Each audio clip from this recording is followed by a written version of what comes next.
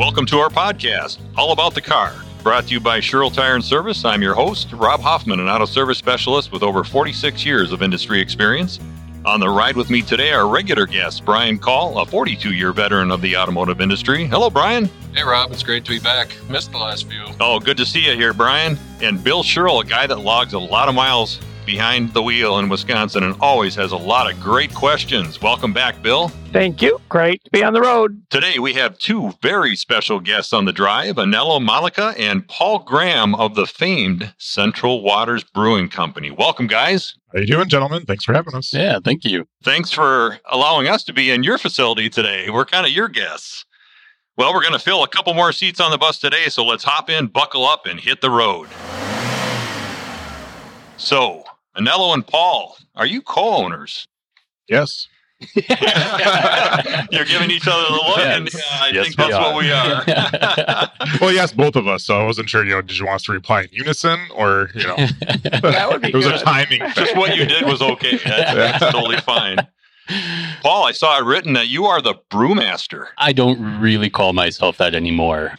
For a long time I was. I handled all the recipe design, the manufacturing, production-wise. But in the last decade or so, I've become pretty hands-off on the brewing process. So I've moved more into the administrative side and honestly a lot of equipment installs, projects, maintenance, stuff like that. I'm the type of guy that'd rather be turning a wrench than sitting behind a keyboard. Or Okay, kind of a hands-on guy? Yeah, exactly. So it sounds, the brewmaster sounds like a dream job to me. Curious, in the early days, what qualifications did you have to be the brewmaster?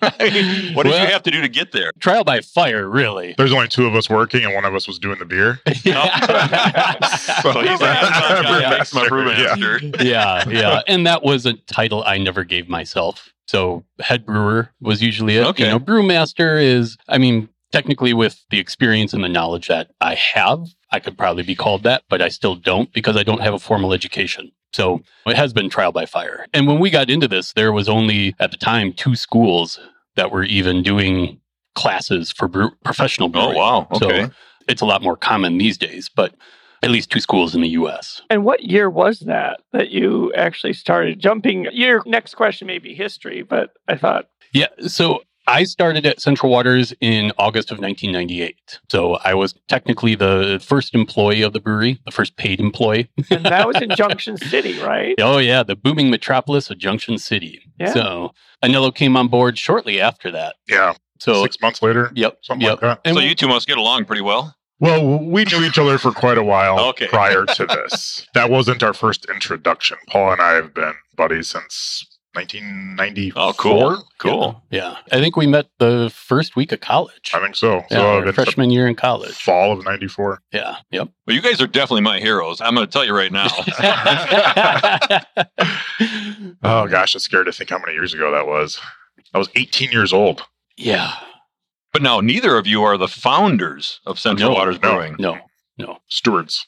Okay. Yeah. 2 great guys actually started the company. They started forming this idea and kind of upping their homebrew game back in 1996 and kicked around the idea. And Jerome Ebel and Mike McCalloway were the original owners. They started the company with essentially pocket change. So Wow. the building was purchased in Junction City for $5,000.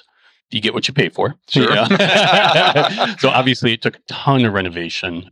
Jerome and I are a lot alike. We like to fabricate. We like to build things. So Jerome actually fabricated basically an overglorified homebrew system that allowed them to launch the company for $40,000. Wow. So Mike was sort of more of a silent partner. He had a full-time gig and Jerome ran the show, and they brought me on in August to help out in production. And eventually I quit my full-time job and came on full-time with the brewery by December of that year.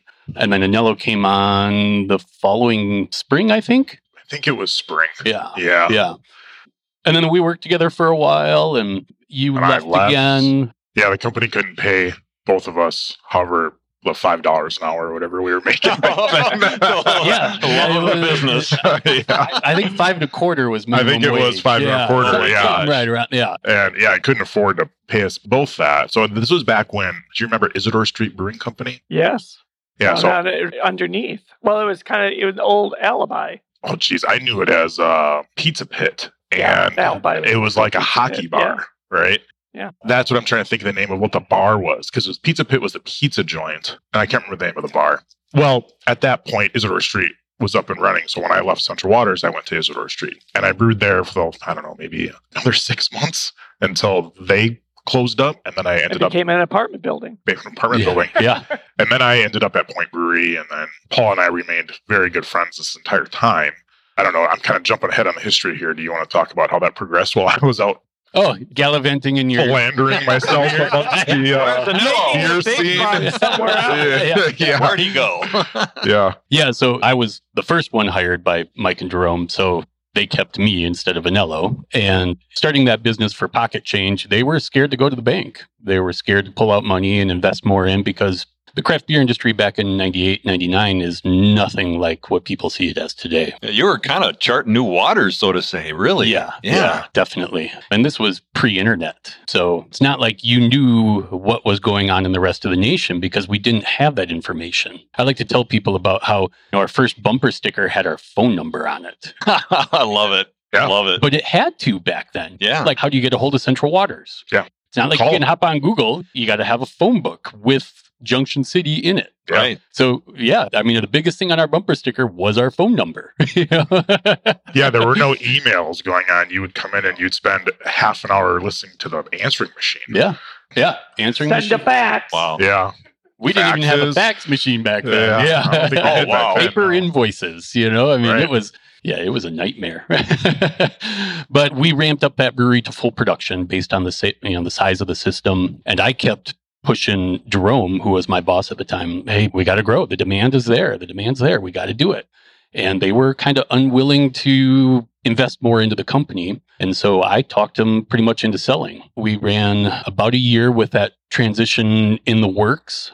And I partnered up with a different home brewing buddy of mine, and we bought the company in January of 2001 for a grand whopping total of $105,000. Yeah. So, but we're food related. Beer is considered a food, so it's high risk when it comes to banks. And money is definitely, back then, because of the industry was non-existent, essentially. It was dying. I mean, I think that was a general consensus in the industry in the late 90s and early 2000s was craft beer was a fad, kind of exploded in the early to mid 90s with lots of brew pubs popping up everywhere, and then just started to fade out into the late 90s, which is when Central Waters opened, when the prevailing beer consensus then was craft beer was going to kind of peter out. Yeah, without a doubt. Especially coming out of Junction City, Wisconsin. Yeah. I mean, not in Where a the heck large metro market. Where the with heck a is lot Junction of, City, Yeah, a lot of taste, quality people in the craft brewing. We were a speed bump on Highway 10. Yeah. Yeah. You're right. Past the railroad track. Yep. So sometimes people were forced to stop in front of our building because of the railroad. Oh, yeah.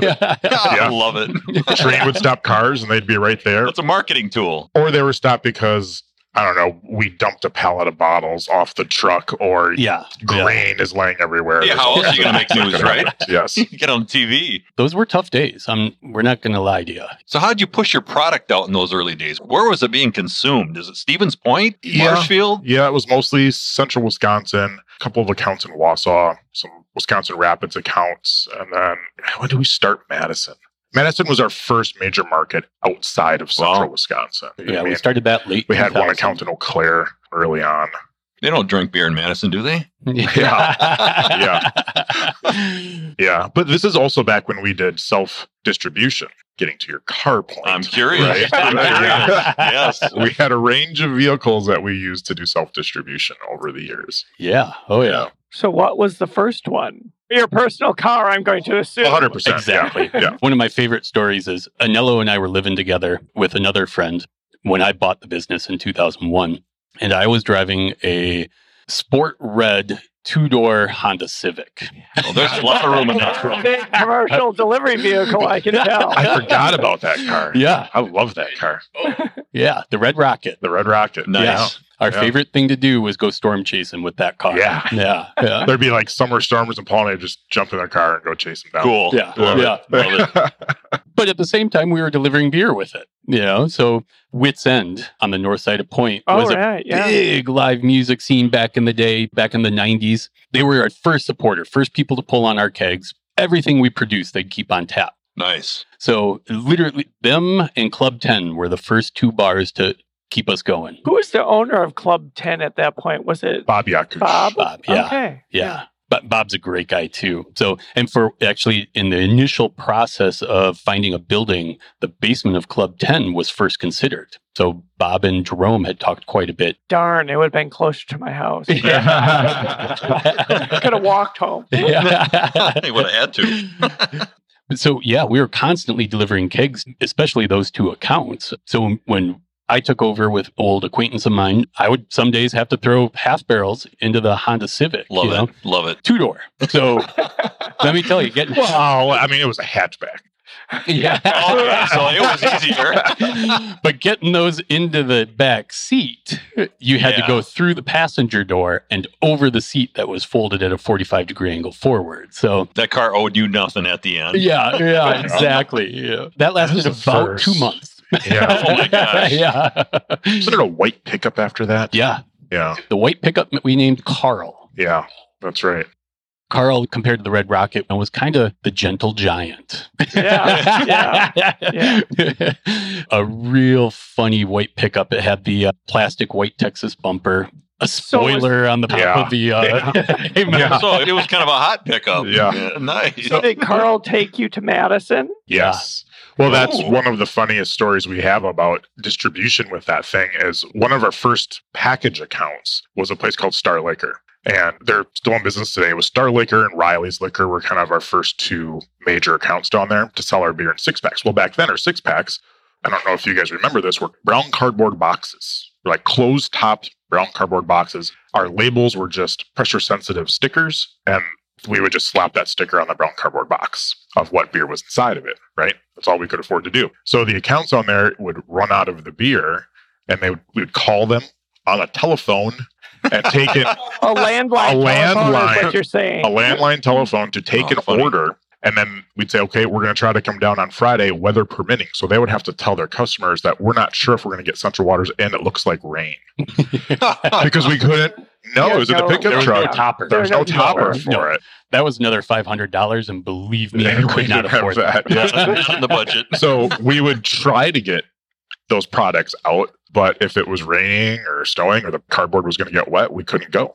And we'd have to wait until the day when it wasn't raining. Wow. You didn't even know that you were having this amazing strategic marketing of demand, like the sensitivity of demand. Ramping up demand because supply was low because nature gave us rain. About it is what you're really doing, right?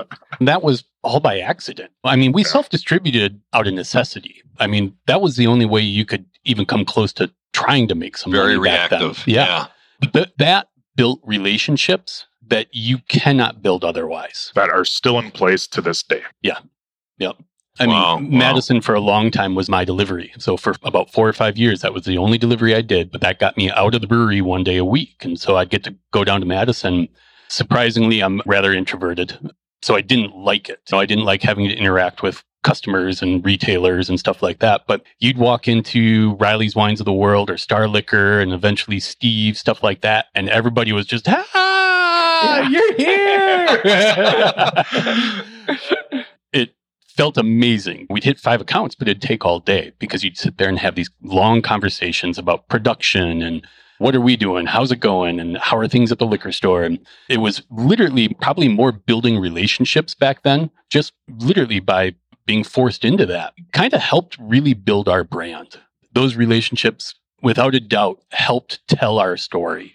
And nowadays, your story gets out so easily and so quickly. Whatever story you want to tell, back then it didn't. So it required that those fans. Yeah, there was no social media back then. There was no lively internet scene back then, right? And so to a certain extent today, the same is still true. You know, what I tell my sales teams are, we're not out there trying to sell beer. We're out there to be a likable person that people want to carry the product from because there's so many options out there, right? Back then, there weren't a lot of options. And so particularly in like an off-premise place, like a package store, if what Paul's telling happens, right? And like they love you, they really like you, the customer has no idea. There's no social media. They walk into the store and that person's going to go, hey, you know what you should try? Central Waters, these guys up in Junction City are making this beer. Try this 6-pack, and that drives sales. To a certain extent, that's still true today. And I think what a lot of brands miss is when you're out there trying to sell to like a bar, for example, the bar owner, while that person is important, is not the most important person in that chain. It's the bartender, because that's the person that has the direct interaction with the customer, right? So those are the people that I'm trying to engage and do this same story to. So, yeah. So when did you move from, actually, what happened with Carl? Oh, yeah. Because Where's that's not complete Carl's life trajectory here. That's not the end of our car stories either. There was another vehicle post Carl. So, Right. Yeah. I'm hoping there was. Yes. Oh boy, yeah. I don't know what happened to Carl. I think did it die? No, It's got us the minivan? No, the company bought the minivan Yeah, I knew that. That was out of necessity. Like, why did we make that? I don't remember. because we decided we needed something enclosed. Yeah. Okay. And we got the minivan for $500. Nice. I do remember that. Yeah. On a payment plan. That fit the budget. That was in the budget. Ooh, that was a beautiful purple town and country. Ripped all the seats out, so it was just turned into like a cargo minivan. Leather interior. I can't remember. It was a mid-90s. Yeah, Town I and country. think so. I don't remember. I drove it. Gosh, I drove that thing so much. Life was I getting was better. trying to remember what the record was for how much beer I'd put in that thing. Because like you would get it down where you'd look at especially if you're going to like Madison, you'd plan out your stops so that the first product you can reach is your first product coming out, right? I want to say it was like 110 cases and half a dozen half barrels we would put into there. That is far exceeding the weight limit. Oh, yeah. You made that a lowrider. Oh, it was literally It was scary. like, yeah, the back of it was almost hitting the ground. Yeah. Steering was Fact. real loose. One, You're literally talking 3,000, 3,500 pounds In a minivan. in the back of a minivan. Yeah. stacked to the ceiling. Wow. Right? Yeah. One of my favorite stories about that minivan was when one of our employees made the Madison delivery. I was just going to tell this story. I know exactly the story you're talking about. Yep. We got a call. So when I bought the brewery, I was living with Anello and one other roommate. That roommate called us. This is years later. And he goes, "Is that one of you on the side of the road? I just passed a purple minivan with beer and kegs stacked everywhere on the side of the road." Oh, not a good call. Because he got a flat tire. And guess where the spare is? Also, there's no way you would have jacked it up with all that weight in the car. Good point. So he had to unload all of that beer on the side of the interstate just to get to the spare tire. Oh my God. That was always one of my biggest fears. Wasn't just that happening. Like, okay, that's not going to be pleasant. That's a lot of work. But more so when the trooper stops and goes, "You do have too much weight in that vehicle?" I have a question. You're going to follow me to the way station. I was going to say we could have all sorts of conversations about that, but we don't need to go down that. Yes, exactly. Yeah, I think so. At this point. Yeah. You guys had mentioned storm chasing earlier in the conversation. Really, the early days of Central Waters Brewing was a perfect storm. You guys, like Bill said, you didn't know it, but everything you were doing was leading to what we see today. Without a doubt. Yeah. Like I said already, those first 9 years in Junction City were pure hell. It was hard. What few employees you had, like when Anello came back to work for me before he came on his ownership, I had to make sure he got paid for his hours, which means I sacrificed my pay. The craft beer industry hadn't taken off. And in the early 2000s, nobody thought it would. Distributors were still saying it's a fad. It's dying out. The boom of the 90s had happened, and that collapse came in the late 90s, again, when we were starting. And so it was advantageous to us because we were buying cheap equipment when we could find it. But I love getting those Social Security statements that go back and look at your income. I had over 4 years that were under $8,000 in income. I mean, that's way below the poverty line. That's ramen noodles. Yeah, literally. And also back then, remember tap rooms, like what we're sitting in now, those did not exist. So you didn't have a direct revenue stream from customers coming in and purchasing pints of beer or beer to go. Yeah. That didn't really happen. When it did happen, it was like, woohoo. Like we had one customer who's still around today that would come in and pick up a couple growlers every week. And it was like, there's $20. So what was the passion around the product that kept you both going and to develop this? It's exactly that. I guess. Yeah. There were times when we were in college together. We homebrewed together a lot in college. Yeah. And I don't know how many times we dreamed about it or talked about it. Of doing this for a living. Man, if we could do this for a living, I mean, we went from homebrewing in the dorms, legitimately, to building a pretty nice homebrew system in our garage, gravity-fed homebrew system, and we were cranking out great beers and throwing house parties with our homebrews on tap, right? That had to be lucrative if you charged $5 for the glass, or even what $1. it was back then. At the time, it was $4. almost more lucrative than the brewery. Yeah, it probably was. Your overhead was real low. So, I mean, we came out of college with that passion, and we both graduated with degrees that have nothing directly related to our industry whatsoever. And it could be an argument that my counseling psychology degree works for dealing with distributors. Oh, yeah. There's some of that. But, yeah, and that's kind of... So the passion was already there for us. We've been doing it for years at that point, just as a hobby. Yeah, and that passion got us through the 9-10 years of really hard times. I like to chalk it up to being young and dumb. Young enough that you could work those 80, 90, 100-hour weeks, and dumb enough that you didn't throw in the towel when everybody else would have. And thanks for not throwing that towel in. Well, you're also... You're not married. You don't have children. That's how we spent our 20s. And I think ultimately we just believed in it. We believed in the beer we were making. We knew it was good.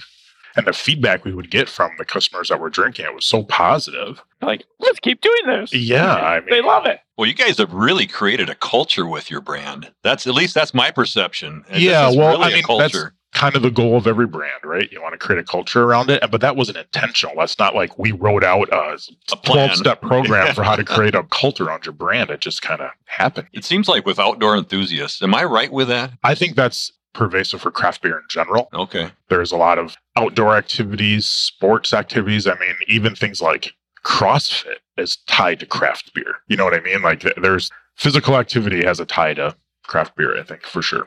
Yeah. I think you're right, though, that the green aspect of our brewery, our focus on the environment, has definitely pushed like-minded people to our brand. Cyclists, runners, things like that. Yeah. I know we meet here quite often to go cycling. So, I mean, it's just... You're one of that group. I have been, yes. Yeah. Awesome. So, I mean... Were you here on Sunday? I was not here last Sunday. They're too fast for me. But it is, without a doubt. It's our mantra that we came out of with college. I think it's hard to get through UWSP and not come out with some sort of tie to the environment. And for us, it was always Junction City. We were so poor, we couldn't do anything. But as we grew, it was, this is a focus of ours. And it may not be the wisest business decision, but that doesn't matter to us. So the tie to renewables and energy efficiencies and becoming one of these steadfast, socially conscious breweries really helped drive fans that are like-minded to us. And we continue that to this day. I'm a runner.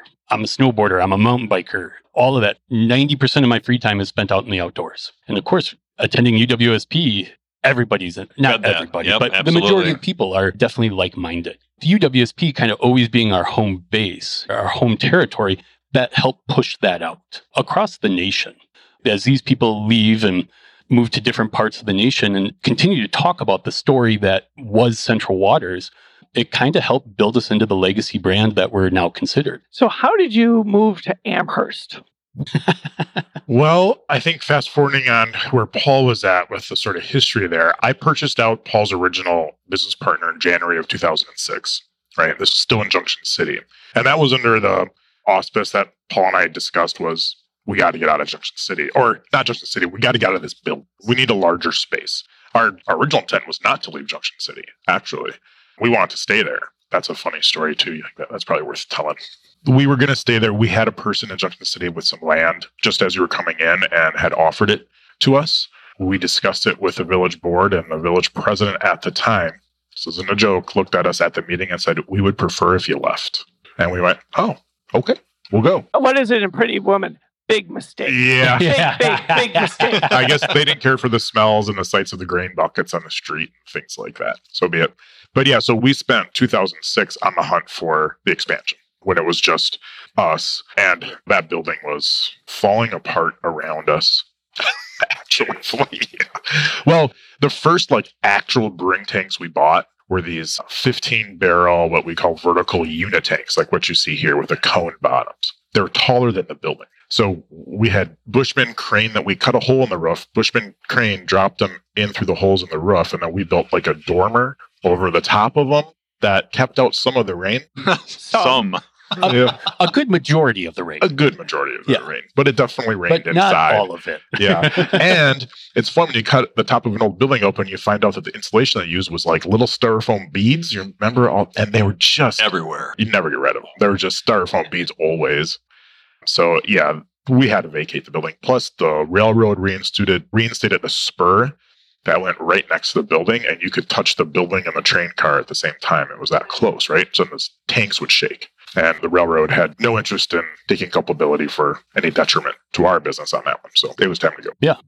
And I think one of the big driving factors for moving to Amherst was literally the banker. 100%. Yes. Yeah. It was Butch Pomeroy. Butch Pomeroy, International Bank of Amherst. I mean, that guy defines what a community banker is. He truly does. He met with us and pitched, said, I don't want to steal business from anybody, but if you're ever interested, we can talk. We ended up talking with him, and he directed us in areas that we didn't know existed. So economic development loans, cap services, small business development loans, areas that we could go out and these people would take seconds on mortgages or unguaranteed, low interest. Butch said, you go here, here, and here. Anything you can't get there, I'll fill the gap. We can build your dream. And here's how to do it. Even though you don't have the equity or collateral, we can still make it happen. And he really believed in us. And before that, we were with a community bank that wasn't a community banker. It was pushing for personal profit rather than growth of the community and support of the community. So when we met up with Butch, it turned fantastic. And in the long run, it was the smartest thing he could do. He's made a lot of money off of us. And the community has developed a great tax base from us. We've helped put Amherst on the map. But Butch really,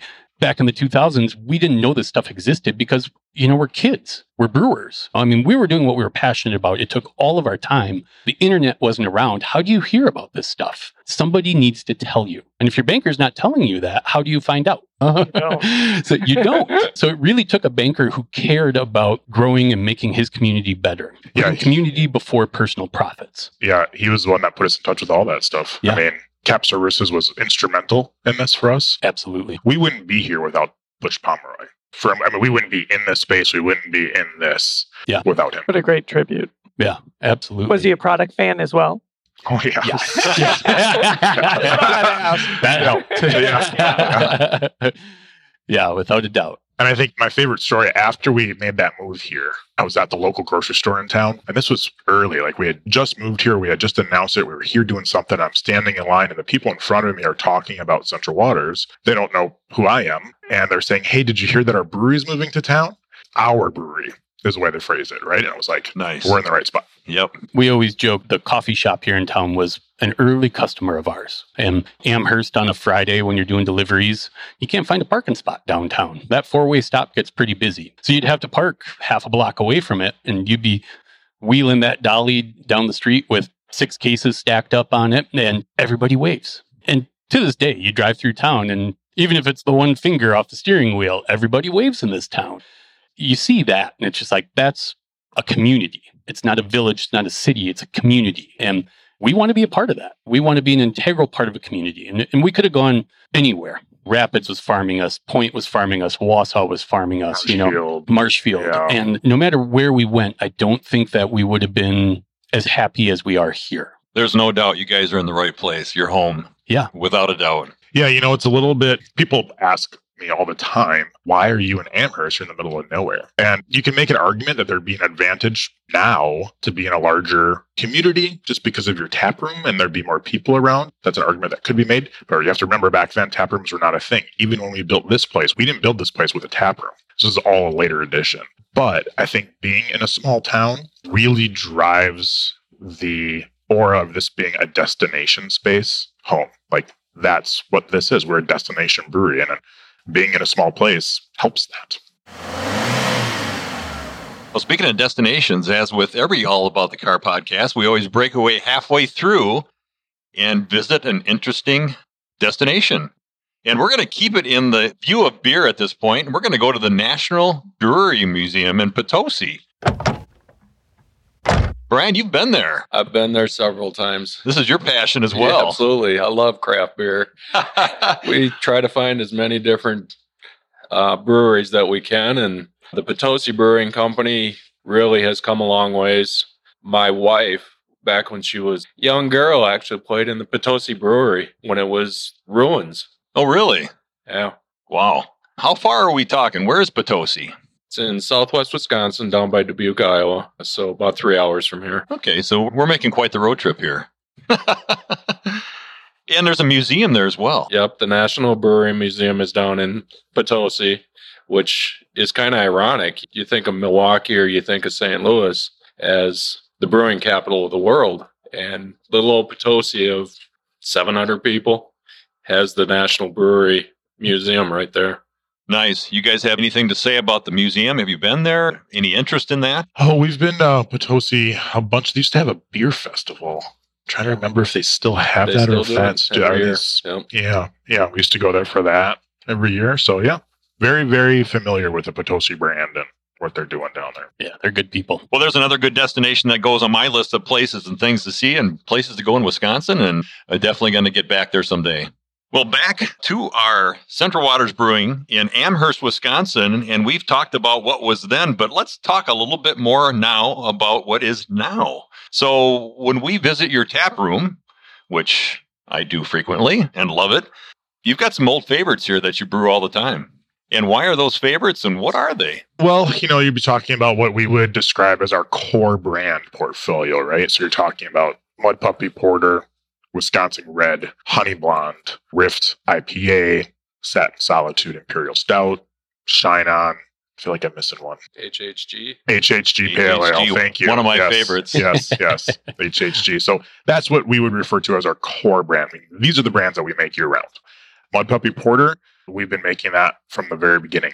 Of all of those, the two that we've been making the whole time are Mud Puppy Porter and the Wisconsin Red. Those two have never left the year-round portfolio for us at all. Mud Puppy is still our top seller in the market, although Honey Blonde's making a pretty strong case to take that over here shortly. But, that's what, since Paul and I have been doing this, the craft beer industry has evolved and changed so many times and so drastically. We were just talking about this a couple months back, and something that I think is heartening for me, coming from an industry when we started, we had 4 beers. You might make a 5th at some point throughout the year. And we used to rotate. Back then it was called Solstice Imperial Stout and Lac du Bay, which was our first India Pale Ale, right? Those were seasons. We would rotate them back and forth. Those were simple days. That's all you really needed in the market was 3 or 4 beers, and it was great.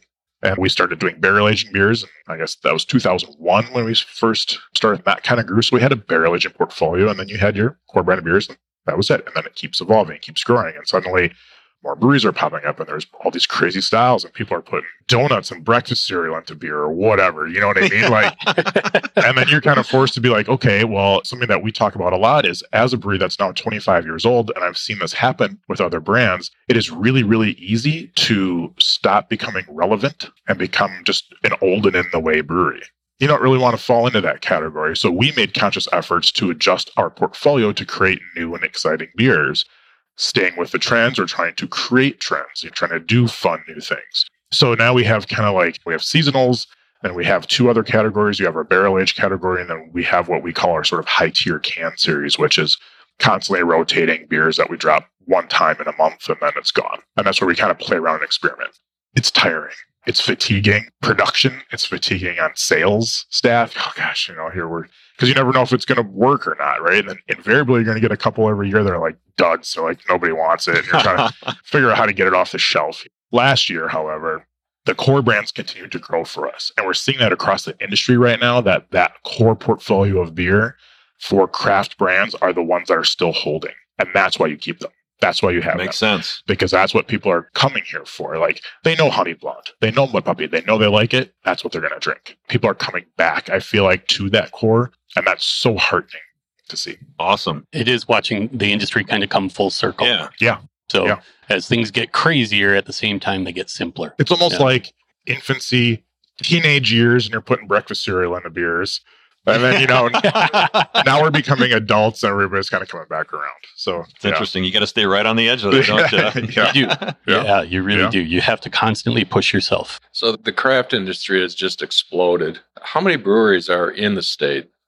Do you know our state count? Last time I checked was a year or so ago, and we were over 220. Yeah. So I was going to say it was 210, 220, something like that. 220 was the last count that I took. Those numbers are constantly changing, and it's hard to stay on top of it. The numbers are scary. When we got into this, there was roughly a little over 1,000 breweries in the U.S. Nowadays, there's close to 10,000.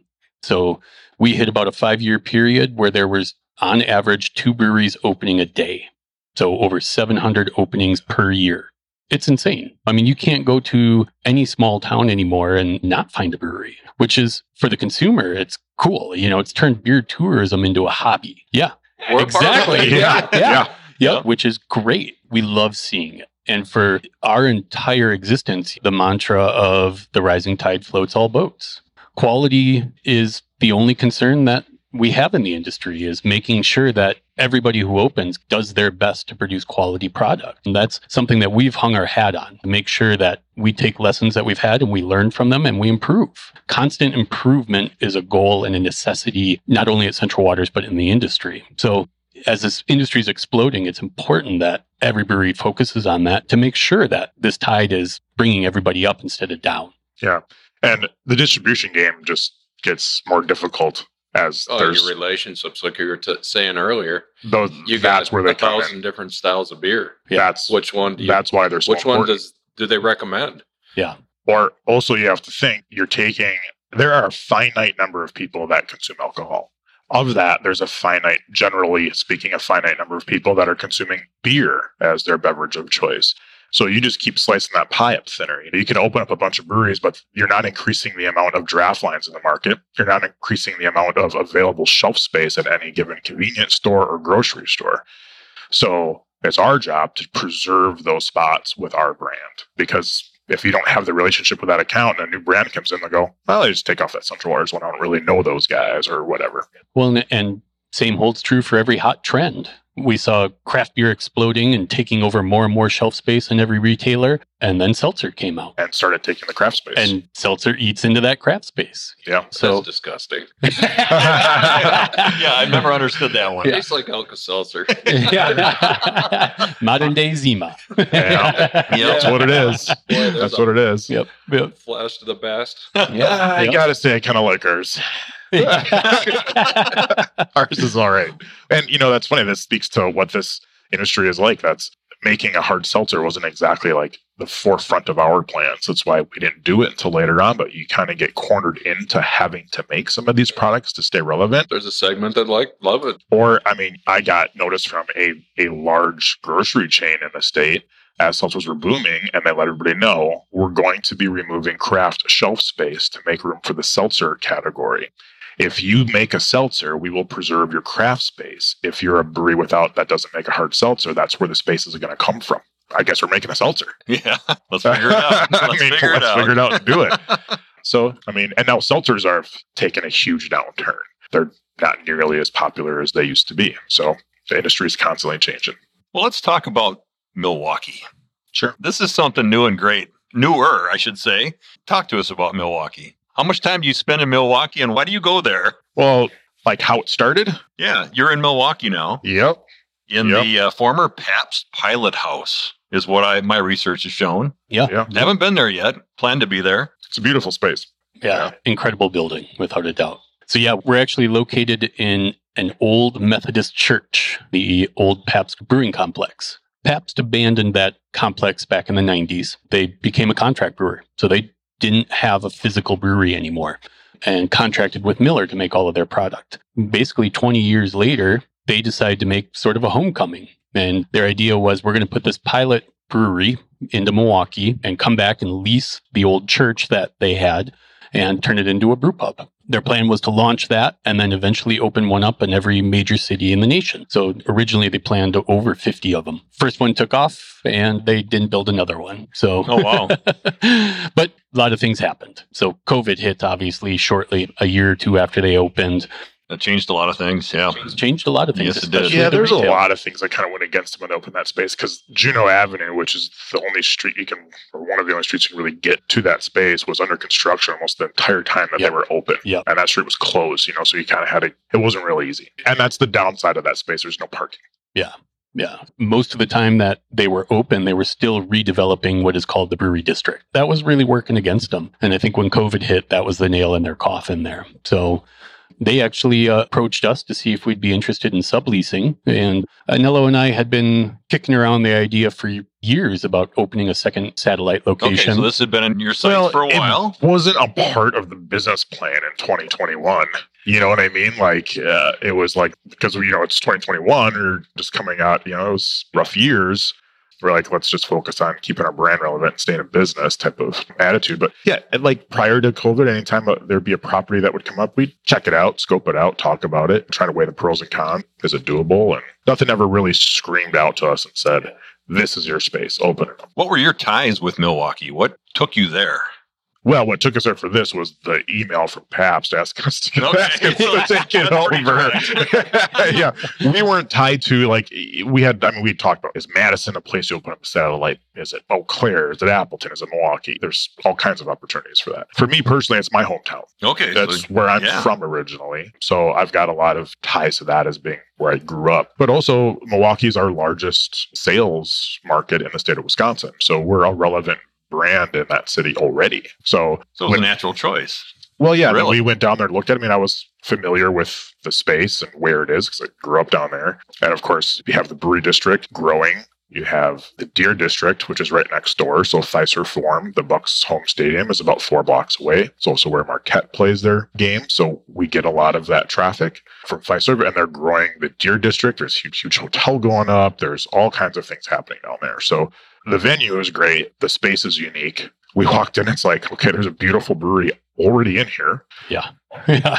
There's a full functioning kitchen for a restaurant already here. Basically, all we got to do is redecorate this place. Our startup costs were minimal. So you're less concerned about the bottom line right away because A, we're leasing the place. And B, our startup costs were pretty much non-existent. Some renovations and that was it. So all the equipment was there, ready to go. Turnkey stuff, and you can't beat that. So with the second location, a little distance away, did your leadership team have to grow a little bit, or how does this work with you guys? We had to build a good team down there. Okay. That was the integral part. We knew that we're young guys. Only on the inside. Yeah.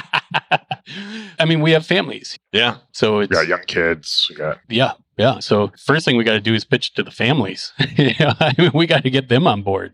Luckily, we both have very supportive wives. I mean, they knew what they were getting into when they married us, but they've been supportive along the way and really helped get us to where we are with all of our life. Paul and I were married far longer, or before we married our wives, Paul and I were married. Yeah. So, that's fair enough. Yeah. Because there's also brewing that takes place in Milwaukee that's different than here. Yeah. That was the idea that Paul and I kind of hashed out there was, to make this place work, it doesn't make sense for it to make the same beers that we make in Amherst. There's no way Milwaukee can do production as cost effectively as we can up here. Down there, we're running at 25, 30 cans a minute at fastest. Up here, we're running at 200. The economy of scale makes us much more efficient in Amherst. So that was the goal when we were hashing these ideas out, was this is an R&D facility. So it's, when we were hiring a brewer, it was, you don't make anything that we're doing in Amherst. And what we'd like to do is pull some of what you're doing, the big hits, the winners, we're going to pull those up and put those into full production and distribute those out to our distribution points. So you go down to Milwaukee, I mean, we pull all those beers up here for retail as well, but they're not brewing Mud Puppy down there. They're not doing a honey blonde. So they're doing all different styles, stuff that we're not doing in Amherst, so that we're not conflicting and really just staying ahead of developments in ingredients and processes. And it gives us the flexibility that we don't have on a large scale brew house up here and the retail market to try it all out on. So, yeah, it's... So I think you're probably driving to Milwaukee in a little bit better vehicles, right? This is all Paul. Paul's the one that does the weekly trips. It's somebody from production that handles that. Yeah. So me and one other guy kind of switch off every other week, roughly. We head down there. We haul beer from up here down there. So we want those flagships, the core brands available at that brewery all the time. And then we want that fun stuff available up here as well, so that you can visit either brewery and get a full lineup of the core brands and the fun stuff that we're piloting. So yeah, we head down once a week. We help the brewer in the canning run. do some light maintenance. And in fact, I'm heading, me and the other guy are heading down right after this podcast for an overnight. And we'll head down, we'll cam this afternoon, do some maintenance work, and then come back tomorrow afternoon. So, of course, you got a topper on the pickup truck now, right? No, we got a 20-foot trailer, enclosed trailer now. Nice. Yeah. Nice. Life is good. Yeah, life is really good. So there's no storage in that building, so everything needs to be transported back and forth. So that's a weekly run. So whether it's bringing cans down or ingredients down, finished beer from up here, finished beer from down there back. So it's exciting, especially for us as veterans in the industry now. As much being in this for 25 years, it's invigorating, which you need. It's good that it's still invigorating. Yeah. It's fantastic. Yep. Yeah. Yep. It's exciting. You got one final question for you guys. What's the future look like? In 3 words. No. Where does it go from here? No idea. Still reactive? I think if you had asked us this question 5 years ago, what's happening right now, it's not the answer we would have given you. Yeah. I mean, nobody can really predict what's going to happen in this industry. It is so volatile, just the alcoholic beverage industry in general. But I feel pretty confident to say that Central Waters is still going to be here. I hope so. Oh, it will be. I think I've kind of, myself personally, have changed over the years of how I view the industry and ourselves within it. I used to pay a lot of attention to everybody else. I read all the social media comments. I read all the beer review comments, right? And I've kind of morphed away from that for my own mental health, I think. And I've got a friend who was a very successful businessman who retired, and he said the advice that he got once was mind your own business and don't worry about what everybody else is doing. You're usually your best competition. Yeah. The problem that you do yourselves. Yeah. Yeah, that's the struggle of a small business, without a doubt. Us that work here inside of these 4 walls, we don't get out there and see what the sales team gets to see. We come in every day at 6 a.m. We get out of here whenever we get out of here. We put in long hours, long days. I'm still 6 days a week. But at the end of the day, in your 20s, it's easy. In your late 40s, it's not as easy. And you start to realize all these challenges and mental health and stuff that you've been pushing off for years are coming back to bite you. I'm at the same point in my life where for years I just kept my head down and pushed on and worked harder. And now it's life for me is pivoting to a new focus and a better focus. So it's, Central Waters is still a huge part of it. But I'm at the point with my family where my kids are at that age where it's just like, holy crap, they're almost gone. You got to step back. You got to take the time. It's amazing how your focuses change over time. And that mental health part, I think, is critical in this industry. To be successful long term, Yep. most certainly. Yep. I did read somewhere a quote from one of you two guys that it's a hobby that's out of control. Well, we said that for years. Yeah. And it continues on. It does. Well, we're does. happy that it's here in central Wisconsin. Yes. We're not going anywhere. Like I said, you're my heroes. Well, as long as we have folks like you that come out and drink the product, that's all it takes. Love it.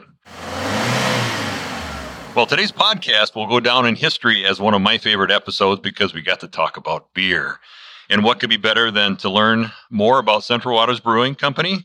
Thank you, Anello and Paul, for joining us on this episode of All About the Car podcast. For our listeners, make sure to follow Central Waters Brewing Company on Facebook and visit their website at centralwaters.com.